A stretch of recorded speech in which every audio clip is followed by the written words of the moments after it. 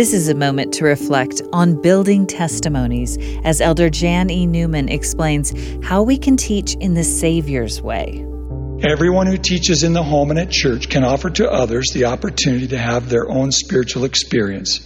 Through these experiences, they will come to know the truth of all things for themselves.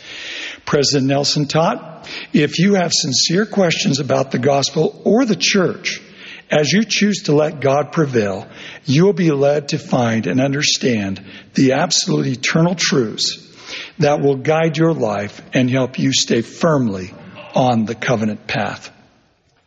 To be truly life-changing, conversion to Jesus Christ must involve our whole soul and permeate every aspect of our lives. This is why it must be focused at the center of our lives, our families and homes. The introduction to Come Follow Me gives a vision of what Christ-like teaching can accomplish. The aim of all gospel learning and teaching, it says, is to deepen our conversion to Jesus Christ and help us become more like Him. The kind of gospel learning that strengthens our faith and leads to the miracle of conversion doesn't happen all at once. It extends beyond the classroom into an individual's heart and home. How can we teach more like the Savior and help others become more deeply converted?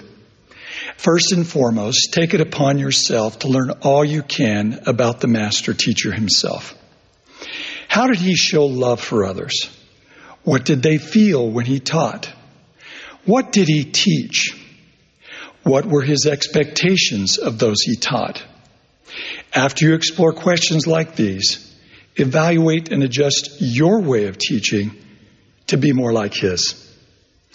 My dear friends in Christ, the responsibility rests squarely upon each of us to follow the example of the Master Teacher and teach like him. His way is the true way. As we follow him, when he shall appear, we shall be like him, for we shall see him as he is, that we may have this hope, that we may be purified, even as he is pure.